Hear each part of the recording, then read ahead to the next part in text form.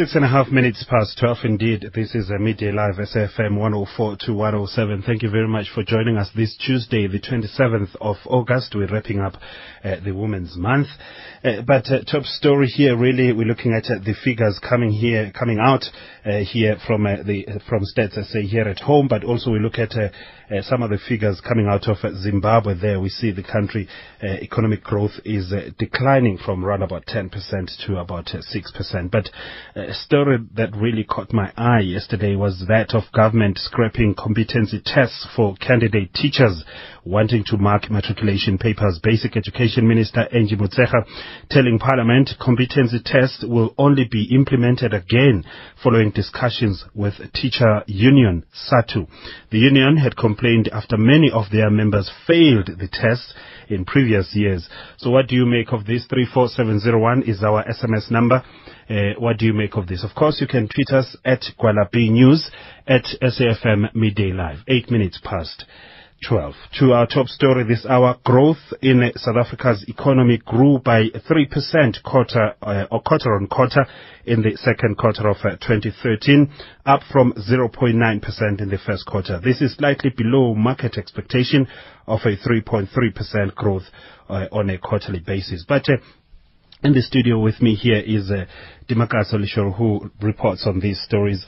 It's a growth nonetheless. Yes, the market expected and analysts were expecting 3.3%. 3% is better than nothing. It's not even a question of being better than nothing. It's actually good, given that we are coming from a 0.9% growth in the first quarter. So, you also have a low base effect. Do you know what I mean? So the second quarter was nonetheless expected to do very well, given that we had that very negative, very slow growth in the first quarter. And one of the improvements that we are seeing in terms of contributors, we saw in the last quarter that manufacturing recorded actually a negative growth, but right now it's leading the growth in terms of contributors to GDP is grown by 1.7 percentage points, which is really great. It means that we're making progress in terms of our manufacturing sector. But, that did not come as much of a surprise. If you've been looking at the PMI figures that we've been reporting on, we've seen that there has been an expansion in terms of manufacturing. And other sectors that contributed to this slight growth? Finance grew well. Like when you talk about finance, that includes real estate, it includes business and services. That grew by 0.8%. We've seen trade, motor trade also growing by 3.2%. So generally, all good for now. Anyway. And going into the third quarter, what can we expect? Can we expect this trajectory then to continue?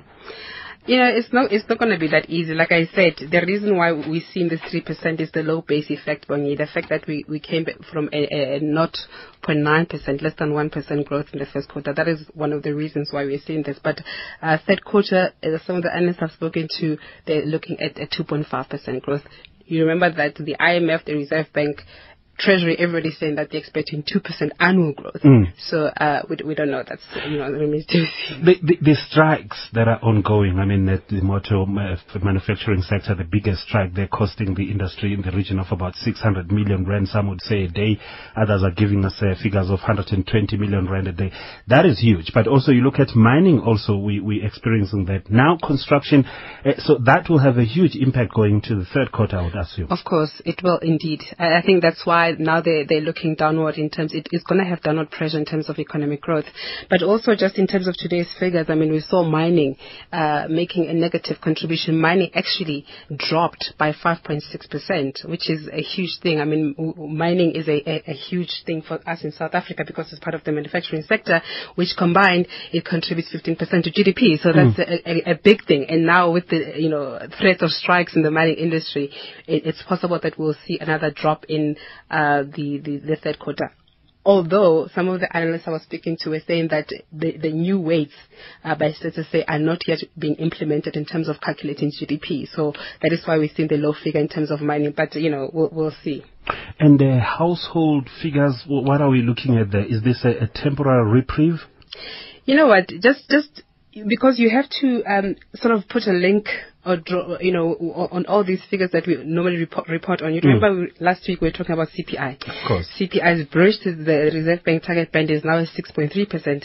That means that you and I, our money will be eroded in terms of our purchasing power. And you know that the consumer's been playing a big role in terms of economic growth. That has an impact. The volatility of the rand, that has an impact, because it also means that we either, depending on where the rand is, we pay either less or more for petrol, and that affects your spending power in terms of what you can spend. So that has a huge impact. But it also has an impact also in terms of companies, whether they're able to employ or not employ people. Whether they're able to pay us a raise or not. You know what? At this rate, you're lucky to get a raise. Having a job, you should be grateful. Indeed, we should be. Thank you very much, Timakatsa Lishoro, for bringing us up to speed with those figures. As you heard, growth in South Africa's economy grew by 3% quarter on quarter in the second quarter of 2013, coming up from a 0.9% growth in the first quarter. 12 minutes past 12. This is Midday Live, SAFM 104 to 107. Walter Sisulu University in Mthatha in the Eastern Cape will be shut down tomorrow as the wage strike by staff enters its 6th week now. University management has written to students advising them that all 4 campuses will be closed by noon tomorrow, and they will be expected to vacate university accommodation by that time. The university, which has 21,000 students, has been under administration since 2011 after it emerged that there was no money to pay salaries. Staff is not happy with the proposed 4.25% increase and are demanding an 8 to 10% increase. Now working on an independent mediator to facilitate those negotiations in the joint bargaining forum. So what we're waiting for is for the independent mediator to confirm his or her availability so that negotiations can start. That's what we know as the provincial leadership and national leadership of NEHAO. Are you surprised by the news of the closure tomorrow? We are definitely surprised, and we condemn it, because it will not be solving the current problems of the university. Instead, it will be adding more problems. And that was Xolani Malamlela, NEHAO Provincial Secretary. Meanwhile, National President of the Pan-Africanist Student Movement of Azania, Phumzile Nomga, says students do not have money to go home. Now, telling them to evacuate the campus and go home with immediate effect, as it has been indicated by the administrator, it presents a challenge to them, because some of them are coming from very far places around the country. And not at all times students have money to travel between home and school. So it's going to become a challenge, that it has always been the case. We see students sleeping in church halls around the town, having nowhere to go. So it's going to be a serious challenge on the part of students. And I think the decision by the university administrator was absolutely considerate of the students' challenges. And that was the president, the national president of the Pan-Africanist Student Movement of Azania. 15 minutes past 12. Midday Live on SAFM 104 to 107. Our top story this hour: the Constitutional Court has dismissed an appeal by the Democratic Alliance on its motion of no confidence in President Jacob Zuma. Looking at the markets this hour, gold is trading at $1,411.72 an ounce. Platinum at $1,546.65 an ounce. The rand is trading at 10 rand 37 cents against the US dollar, at 16 rand 9 cents to the pound, and at 13 rand 84 cents to the euro. Mother, I'm a psychiatrist. I want to make an impassioned plea to the nation today. I don't think being treated as a black or white person matters. It matters how you're being treated as a person. I greeted and I smiled. I was ignored. And the person behind me was greeted with a smile. What's the difference? That is my point. Not black or white. It is never acceptable. Join me Monday Shongwe every weekday 4 to 6 a.m. on SFM as I bring you Heads Up.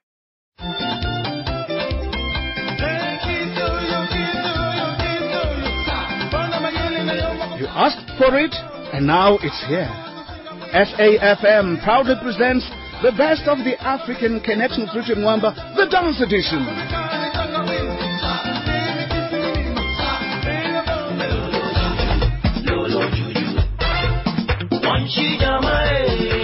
Dance yourself silly in this compilation of the best dance numbers of the African connections with Nwamba, now available at reputable CD outlets. Midday Live on SAFM, 104 to 107. 17 minutes past 12, indeed, Midday Live, SAFM 104 to 107. We're trying to speak to Angela Church, the spokesperson for the Walter Sisulu University in the Eastern Cape. As you heard that the university will be shut down tomorrow as the wage strike by staff enters its 6th week. And you heard also some saying that students do not have money to go home, saying Azania spokesperson there, Pumzile Nomga. So hopefully we'll be connecting with Angela Church shortly. But a couple of SMSs whilst we're trying to get Angela on the line. Bong, is it legal to employ former ward councillor to be part of municipal workers? This happened in Ladysmith municipality without job advertisements being done, says Mr. Q there.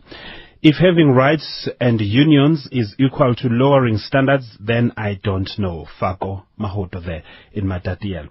Why were they tested in the first place? I think it is a good move from the Minister for a change, says Kahisho. And it is good that it's scrapped, because how can these teachers be competent to teach and be incompetent to mark what they teach? What a contradiction, asks Zwei there. Disgrace, why not just abandon the grades for the pupils too, says Sean from PE. If I let my child join SATU, will she have to write the matric exams? Private schools will save this generation. Shame on SATU and Department of Education. This one is unsigned. All right, shortly we'll be going to Zimbabwe, but let me tell you that it appears that the U.S. is preparing to attack Syria any day from now. The U.S. President Barack Obama has ordered his advisors to prepare a declassified document justifying an attack on Syria, which would avoid the need for UN approval. That's very interesting coming through from the U.S. there. Zimbabwe's economic growth has declined from 10.6% in 2011 to 4.4% in 2012, reflecting a fragile recovery owing largely to inherent political and economic uncertainties. A high debt overhang and the deteriorating infrastructure have also been blamed for the decline in the country's growth. Earlier, I spoke to our correspondent in Zimbabwe, Shingai Nyoka, and I began by asking her if the latest figures came as a shock to some. To a certain extent, I think people here were very optimistic that the economic growth would continue.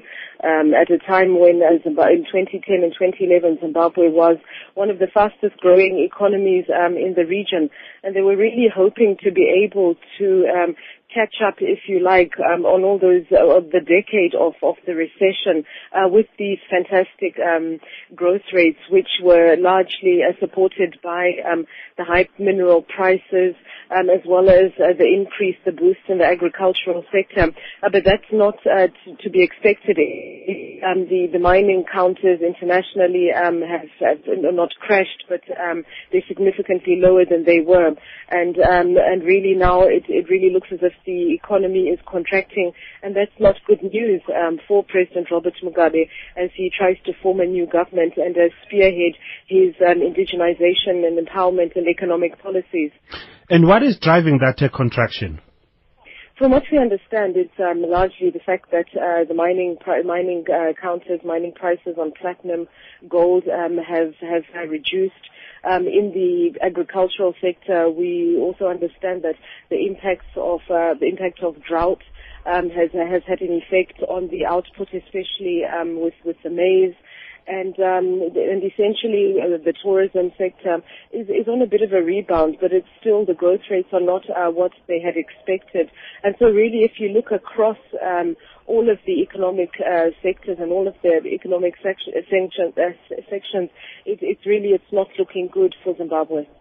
These figures come from different people who have different interests, and they would look at the economy in a different way to satisfy their needs and their positions. But is it the true reflection of what is happening on the ground? Well, the problem that is on the ground, especially when you talk to the small businesses, is that there really isn't enough capital for them to grow their own businesses.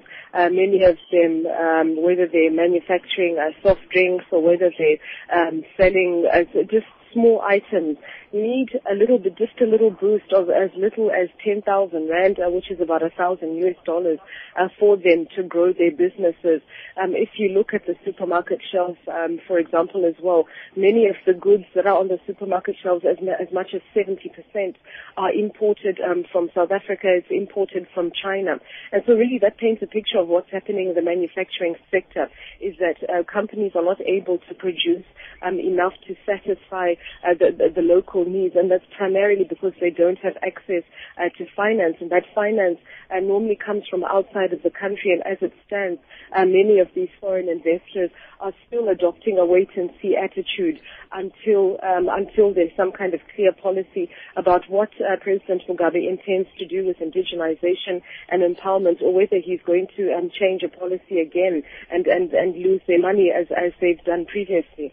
And as the President Robert Mugabe is forming his government, he needs to appoint a finance minister who is very strong, a finance minister who will be aware of the policies at home, the indigenization, one of them, but importantly, look abroad and look for foreign direct investment, which is seriously needed in that country. Well, that's the key position that people are really looking to, anticipating to see who President Mugabe will appoint. There's been a few names that have banded around. One of them is the current Reserve Bank Governor, Gideon Gono, who at one particular time was a star for the international community. But obviously, because of what happened during the decade of the economic decline and some of his policies there, people are not too sure whether his being appointed into that position will inspire confidence in the international community. But really, that's the key post that people are really looking to see what President Mugabe will do, and that will be an indication of where he wants to take the country and where he wants the country to go, whether he's going to remain defiant against the international community, or whether he actually wants to encourage foreign direct investment. Really, we'll see who he appoints, and that will be a reflection of that. And unemployment remains stubbornly high. Absolutely. The figures at the moment are about 80% unemployment, or in other words, only 20% of the people here are employed in the formal sector. Many people earn a living by selling airtime on the streets or by selling little trinkets, and they are counted as unemployed. Essentially, many of them earn far, far below the poverty datum line, which stands at about $500 a month. Many of them earn as much as $20-30 a month. And so really those are some of the concerns that President Mugabe has to deal with. Whether he'll be able to turn that around, whether he'll be able to attract enough investment to be able to grow the economy, we'll have to wait and see. Our correspondent in Harare, Zimbabwe, Shingai Nyoka, 12:25.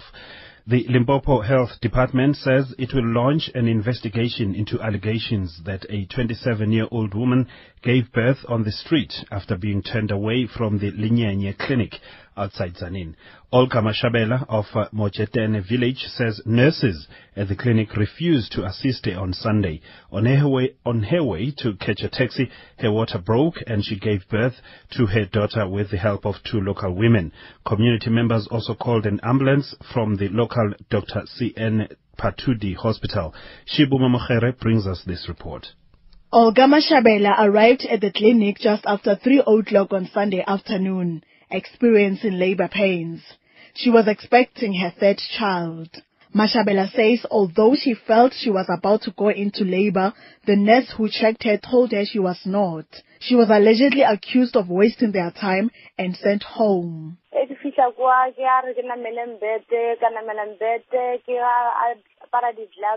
When I arrived at the clinic, one of the nurses was preparing to do a medical checkup. Then she told me it was a normal pain, and I was not about to give birth, so they told me to leave.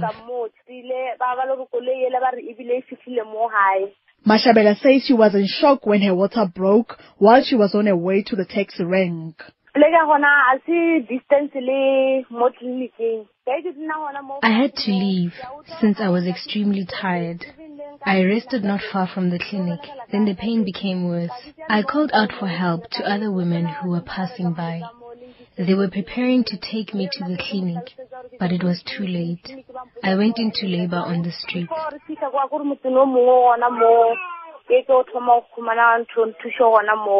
She says the experience has left her traumatized. Some people filmed the whole process on their cell phones, and she's worried that it could go viral.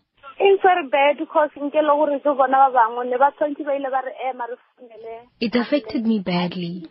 People were taking videos of me giving birth in public and distributing them. My spirits are down since the community has turned this into a topical issue. I would have lost my baby.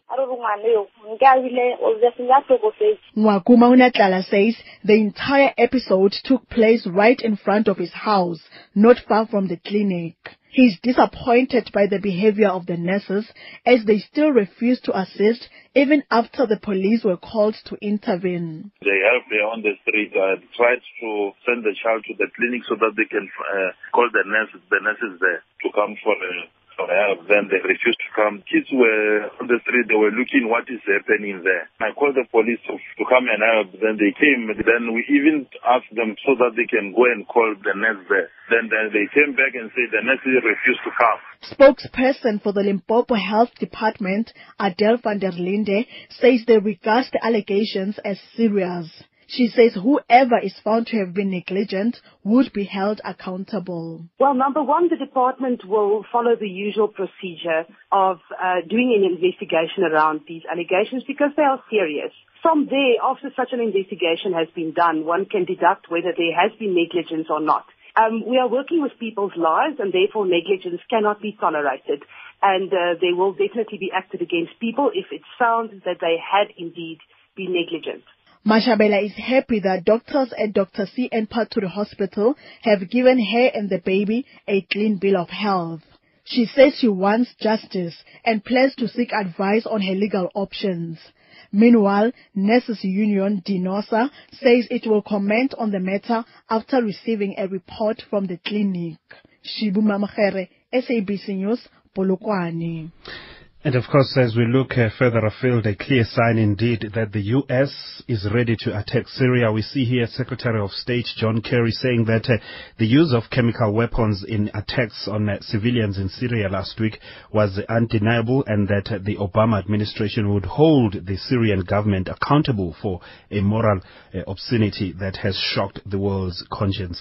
And if you look across in Europe, Britain is also planning to join forces with America and launch military action against Syria within days in response to the gas attack believed to have been carried out by President Bashar al-Assad's forces against his own people.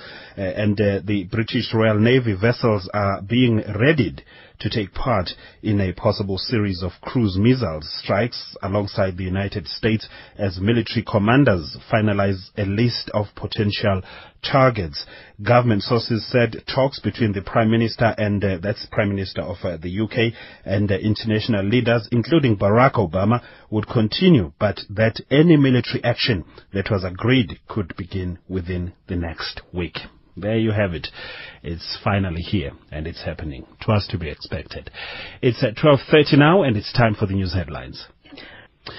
Thanks, Cecilia. We'll see you at the top of the hour. But for now, let's say good afternoon to Shadow Twala. What's coming up between 1 and 2 this afternoon, Shadow? Hello, Bongi. On Otherwise today, we get up close and personal with women about their reproductive organs with Dr. Tami Matinde, who's a specialist gynecologist and obstetrician. We also talk to a women's march that's been organized to take back the night, and that happens tomorrow. It's to end violence against women now. Thanks, Bongi. Midday Live on SAFM, 104 to 107. Thank you very much, Shadow. We'll see you then between 1 and 2 this afternoon right here on SFM 104 to 107, coming to you live and direct from Cape Town. The Mpumalanga Department of Cooperative Governance and Traditional Affairs says it is yet to reconcile figures provided to them by Eskom regarding 7 municipalities in the province that are struggling to pay off their debt to the entity. The electricity utility Eskom says the 7 municipalities have been failing to even honor payment arrangements. For more on this now, we're joined on the line by the head of communications at the Mpumalanga Department of Cooperative Governance and Traditional Affairs, Spiwe Gunene. Good afternoon to you, Spiwe. Good afternoon, Bong, and good afternoon to the listeners. Help us understand if indeed the 7 municipalities are struggling to pay their debt to Eskom and why. Well, I must indicate that this meeting emanated from concern by MEC Simon Skosana, wherein we have found that indeed the municipalities are owing Eskom a huge amount of money. We then called this meeting with Eskom and the municipalities to try and find a solution in terms of how we can be able to assist the municipalities to pay these debts that they have to Eskom. Amongst the key issues that we have found that are problematic or creating a challenge for the municipalities is that during the past 3 months, or let me say the peak month of August to September, there's been a high usage of electricity in the municipalities, which has created the bills for the municipalities to go high up with Eskom, and therefore the municipalities are struggling to honor those bills that they have now. We've also found that there's a lot of loss of electricity in the municipalities due to illegal connections, and therefore the municipality cannot recoup the money that it pays Eskom to buy electricity and then sell to the communities. We've also found that another challenge is that there's huge outstanding debts that Eskom has with the communities, especially big businesses. So we are meeting to discuss on these issues, and we found that these are the problematic areas that we need to assist municipalities to address so that they are able to pay back their bills to Eskom. Mr. Gunene, there's nothing new about electricity theft. We know about that the municipalities lose money to electricity theft. The question is, how then, as you, the department, respond to this? Well, there's 2 things that we have agreed upon. First of all, we've agreed that Eskom will assist municipalities with the technical expertise to be able to do an audit of their supply networks, but also to do a review of the tariff structures and be able to assist municipalities to be able to counter the issue of the bills. We've also instructed municipalities that they must make sure that they have the required technical expertise in their technical units to be able to deal with these issues of the illegal connection, so that they're able to go out to the communities and they're able to detect these issues of these illegal connections and be able to put them off, so that we're able to close this gap and these huge losses that are being caused by these illegal connections. And Eskom has indicated that really they are sick and tired of this. We would remember also in Msugalikwa they shut down the supply of electricity there, and they are prepared to shut it down. So in the meantime, what plan do you have in place to make sure that this doesn't happen as the department responsible for the local government? Well, I must indicate that in the meeting with Eskom, we've agreed that first and foremost, Eskom is going to also provide assistance to municipalities, as I indicated, around the issue of reviewing the tariffs, so that we're able to make sure that the tariffs are correct and that indeed we're able to pay the bills with Eskom. But we've also instructed municipalities that they need to do a data cleansing so that they're able to ensure that they have the correct data in their system and that bills are sent to the correct people.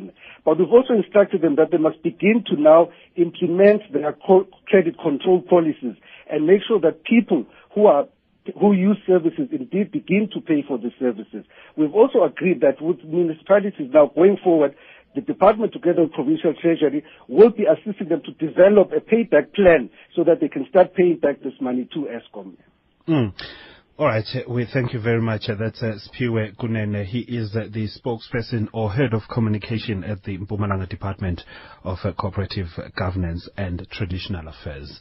A task team from Kusalela 2 and Kumanani 1 and 2 shafts and mine workers at Amplats in Rustenburg in the northwest have met with Amplats mine management. This as they try to avert massive job cuts at the mine. the world's largest platinum producer, last year announced that 14,000 jobs would be cut as part of its restructuring plan, but later scaled down to 6,900. For more on this now, we're joined on the line by our reporter, Dial Khaitsiwe. Good afternoon to you, Dial. What came out of the meeting? Good afternoon, Bongi, and thanks so much for your time. Yes, just a few minutes ago, we were in a meeting with some of the miners and the task team leaders. We spoke to one of the leaders who said they're not happy as the management is set to proceed with the redeployment or retrenchment as indicated earlier. But talking to the miners, some said, look, they don't have much of a choice because it looks like it's a forced retrenchment. If they defy the orders of taking retrenchment as said to proceed, they're likely going to lose money. And some said no, they've been working in the mine for a number of years, some are disabled and they got nowhere to go. So that's quite in a very precarious situation, and they're not quite really happy with the situation currently. And the retrenchments will start in the next week or so, isn't it? The retrenchment, yes, they said it will start on the 2nd of September, and they said the group management, they're continuing with their plan despite what they're trying to do. But one of the leaders who we spoke to, he said they're intending to take the matter to Labour Court to challenge the decision by employers. And the mine management position is that 6,900 mine workers will lose their jobs. Yes. Okay, but how is the mood then in the whole area there? I mean, that whole belt, Kuselela 2 and Kurumani 1 and 2 shafts there. It must be really sombering to know that some of us will be losing their jobs. And have they been told, those who've been identified to be who will be losing their jobs? Yeah, unfortunately, most here are having families around. They've been here for some time, despite areas they're coming from. And the mood is quite tense. Some are really uncertain about their future. It's quite a very challenging situation looking at these workers. And some said no, because we have been given some names that some they will be going to Amanda Belt in Limpopo, some they will be going to Swartlab, Dichaba, shaft around Rustenburg. And some people know it's better to take the severance package rather than to be forced to retrench, because if you retrench, you're likely going to lose more money, you lose out on benefits. So some say no, it's fine, we can go. But some feel no, this has been their home for years. And it would appear that nothing can be done now to change this position by management. Yes, like some said, look, we've got SMSs that says we've got only until Wednesday the 28th to make up our mind, and we should go to the HR to apply for this severance package or early retirement or redeployment. So look, it looks like the management it's proceeding despite what the miners are trying to do. And yesterday we tried to engage employers to comment on this, and we are failing to get their side of the story. But miners say, look, it's fine, we can go. Some say no, we don't want to go. And leaders say no, we're going to challenge this decision by employers. So it's quite a precarious situation around Kumanani where we are now. Well, thank you very much, Dial Khaitsiwe, our reporter in the Northwest. Concerns continue to mount about the ongoing spate of industrial action in South Africa, which is threatening growth in the country. Today, thousands of workers picketed in Newtown in front of a multi-million rand construction project by construction company WHBO. Last night, unions met with employers and indicated that they wanted workers' salaries to be adjusted before they can be increased. Murafe Taban reports.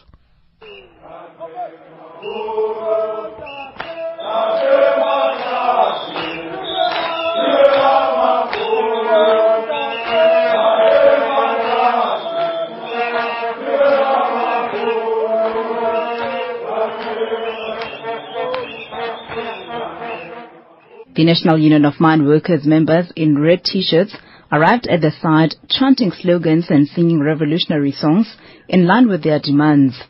They carried sticks and placards, some of which read, "United we bargain, divided we beg."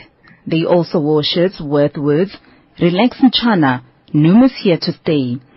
In Newtown, workers were first addressed by Nooms like Himazibugo.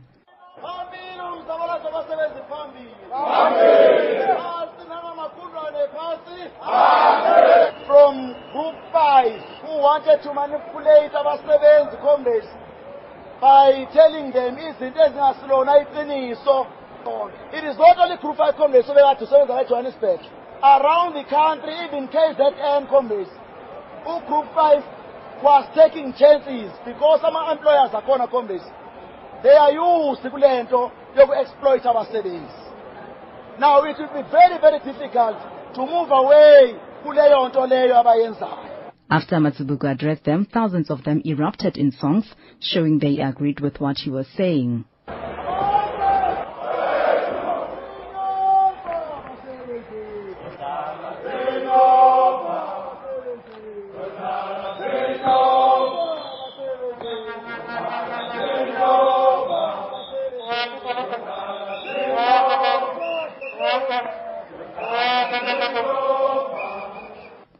Then Isaac Njagaze, the national coordinator for Noom in the construction industry, who had met employers, briefed workers on what transpired last night at the meeting. They want to give us percentage, of which they gave us 10% from task grade 1 to task grade 4. And task grade 5 to task grade 9, they are giving us 8%. Last night they've reviewed that to say they are going to give us something on this 1.5 on top of 4,000. On top of 4,000, that is a current minimum. So they promise that they are going to split this 1,500 into 3 amounts, which they are going to give us 1st of September, another one next September, and half of that of 2015. But we have rejected that. After this, workers boarded buses which ferry them to different sites where they'll be picketing the whole day. Njangaza said employers indicated they will get back to them today with a revised offer. Morafi Tabani, SABC News, Johannesburg. With that, we give you your lunchtime market updates. Today's JSE report is brought to you by Telkom Business. Convergence. One solution, one service provider. Telkom Business. We say good afternoon to Clinton Smith, Portfolio Manager at Sasfin Securities. How are the markets looking today, Clinton? Good afternoon. Well, the markets worldwide are trading a little lower today with the uncertain situation in Syria pushing oil prices higher. At the moment, the gold board's trading flat, more or less. Resources are down 0.8%, industrials down 0.9%, and financials are down 0.8%. Overall, the market's down 363 points at the moment, or 0.8% lower, to 42,888. And some of the winners and losers so far? Trading high today, not too much on the upside actually. We've got DRD Gold, they're up 4.2% at the moment, R6.25. Basil Reed's 1.3% higher, R7.60. Vividend is up 1.2%, trading R4.95. And ArcelorMittal's up 1.1% at R37.40. Trading lower today, Imperial is down 3.4% at R209.39. Truworths is down 3.3% at R81.50. Shoprite down 3%, 158.38, and lastly Discovery down 2.8%, trading R95.60. And latest market indicators? Gold price currently $1,411 per ounce. Platinum $1,548 an ounce. Brent crude is currently $109.41 a barrel. The yield on R157 is trading at 6.44%. And then finally the rand is at R10.40 to the dollar now, 13.87 to the euro, and 16.12 to the pound. And that's from me. Thank you very much. Clinton Smith, Portfolio Manager at Sasfin Securities. This feature was brought to you by Telkom Business. Talk to Telkom Business about getting you on the journey to convergence with a tailor-made solution. Telkom Business. Marilyn, I need a non-automated, hand-operated ink dispenser for the objective of on-paper documentation. A pen, sir? Yes. That's the word I was looking for. Using several words when one will get the job done doesn't make sense. Neither does using several providers when you can get voice, mobile, fixed, data, cloud and IT from one service provider. Call 10217, click telcom.co.za/business or visit a Telkom Direct store and get a tailor-made solution. Convergence. One solution, one service provider. Telkom Business. Midday Live on SAFM, 104 to 107. The Seriti Commission of Inquiry into alleged corruption in the 1999 arms deal continues in Pretoria. Yesterday, the commander of the Naval Fleet, Admiral Philip Scholes, gave the Commission a detailed account of the missions that frigates bought in 1998 have been involved in since they were acquired. These include providing security during the 2010 FIFA World Cup, anti-piracy patrols off the Mozambique coast, as well as securing the visit of U.S. President Barack Obama earlier this year. For more on this now, we're joined on the line by our reporter, Joseph Mosia. Joseph, good afternoon to you. Good afternoon, Bongi. The commission is continuing. What came out today? Today it was the turn of Admiral Derek Christian. He was basically just taking the commission through what the process of acquiring this ships was, and he also for the first time gave a slide showing the Navy's ships and submarines, so that they have an idea of what they look like. And basically he was also going through the same process that the others had gone through in terms of explaining the need for these weapons. But what is extra that I could say from what you are saying that it is true that they are having problems, especially with the submarines, in terms of breakage and all that. But he says South Africa is not unique in this sense that he made examples of the navies of Canada and Australia, where they have similar problems with submarines that are out of service and undergoing lengthy maintenance, because the conditions at sea make it very difficult for these to stay operational for long times, and that is the problem that South Africa itself is going through. And also just reflecting on what Admiral Philip Scholes said yesterday, saying that these frigates bought in 1998 have been involved in quite a number of activities,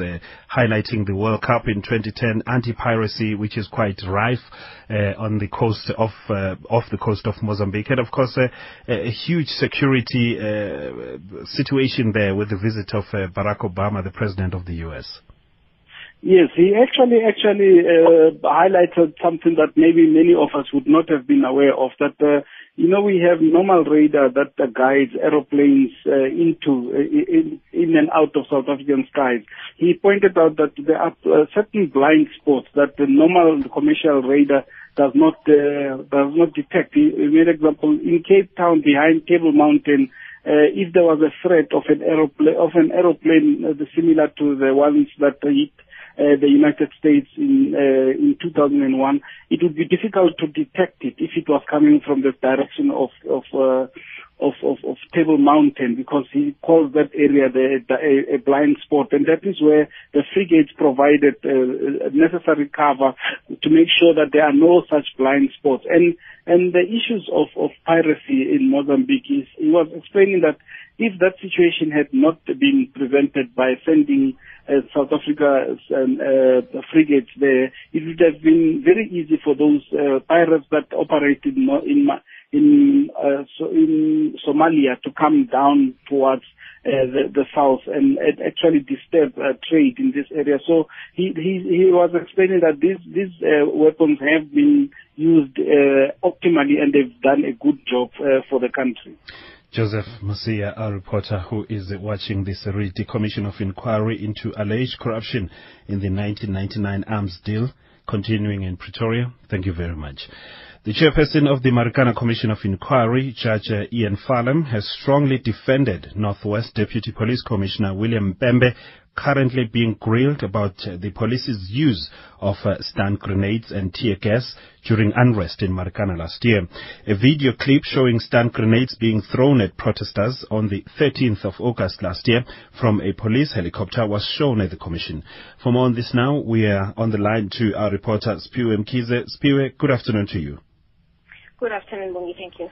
The judge coming to the defense of Northwest Deputy Police Commissioner William Mpembe. Tell us more about that. Well, we saw this morning Judge Ian Fallam defending the police's versions about the usage of stun grenades on during the unrest there in Marikana on the 13th of August.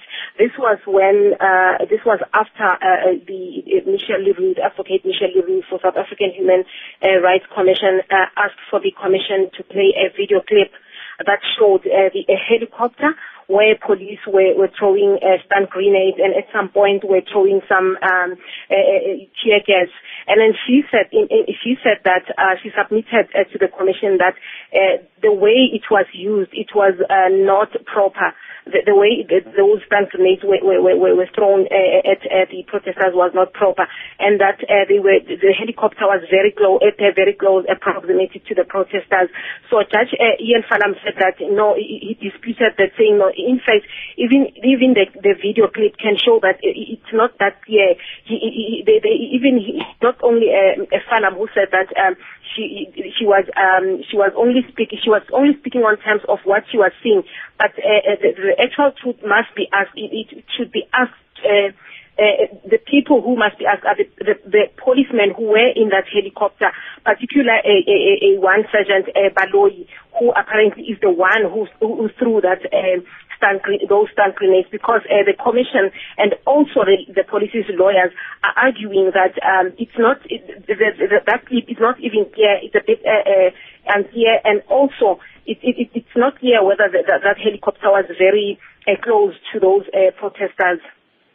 And who was questioning Mpembe, Deputy Police Commissioner Mpembe, to an extent that it would appear that he was being attacked? It's currently he's being cross-examined by Advocate Michelle Leroux, and it was when he suggested that he got some threats, but it was not said exactly as to from who the threats were. He got those threats from, the threats that he got was when the unrest was ongoing there at Marikana, and it was the advocate for the Human Rights Commission, Michelle Leroux. In fact, when he came to that topic, it's when they were speaking about the usage of those stun grenades, and then there was a point where it was suggested by Leroux that the fact that they used those stun grenades, did Mpembe brief the other his seniors about that usage of a video clip as to whether about the usage of those stun grenades as to whether they were used because of self-defense, and then he disputed that, and even most of the lawyers here, they disputed that because they were saying that whatever Leroux was saying is just a hearsay. She was not sure actually of her facts. Spiwe, we understand also that you've spoken to the widows of the two security guards who were killed on the 12th of August, and they feel that they've been forgotten. Yes, I managed to speak to Leah Mabilani, who is the widow of Franz Mabilani, the security guard, and also Aisha Fundi, who is the widow of Hassan Fundi. They're saying that they're still bitter at the fact that they think that they are forgotten. Every time they hear on the news or when they start reading the newspapers, it's all about the 34 miners who were killed. And Aisha Fundi told me about the point where she said that they are completely forgotten, not only the security guards, but also the police officers who were killed, the 10 people who were killed before the 34 mine workers were killed. And her husband, Hassan, was brutally killed by the striking mine workers, along with a colleague, Mabelane. As I said, they were hacked, and they were also They were also burned alive. And with Belani burnt before recognition, beyond recognition, but that was on the 12th of August. And they were saying, Fundi is saying that she's still bitter, and now she feels that the fact that they are forgotten, it means that they might not even get to closure, because she feels that even at the commission here, it's also about the 34 mine workers, according to them, and they're saying that they still have those pictures of how their husbands were killed. They still feel bitter, they feel forgotten, and they feel that as long as the truth does not unfold, they feel that even the perpetrators will go free, because according to them, they want the perpetrators to go to jail. Thank you very much, Pio Mkhize, our reporter on the Marikana Commission of Inquiry.